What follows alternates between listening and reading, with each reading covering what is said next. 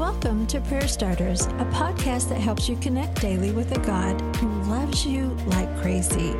Each episode shares a scripture, a drop of encouragement, and a prayer starter to begin a conversation with God right where you are.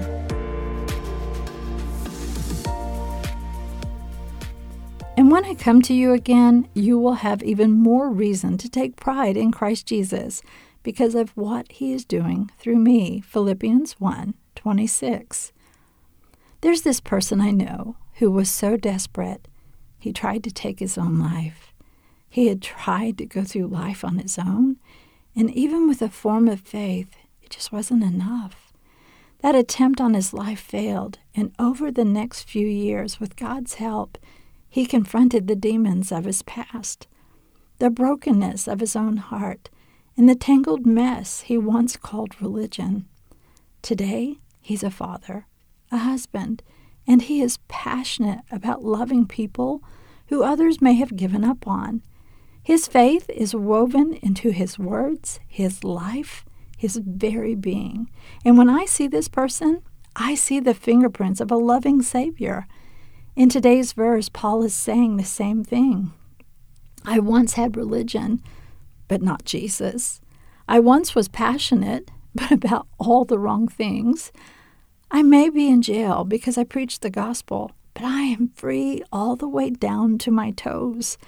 When these people see Paul, they see the healing work of Jesus. They see the miracles that Jesus has done.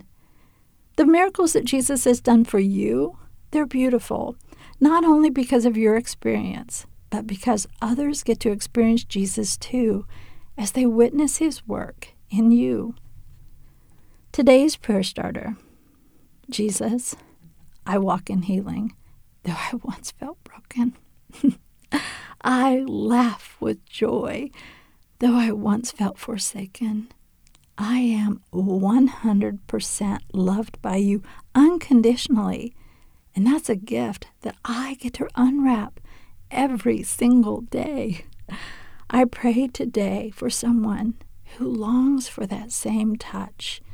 Meet them where they are and begin your miraculous work in them.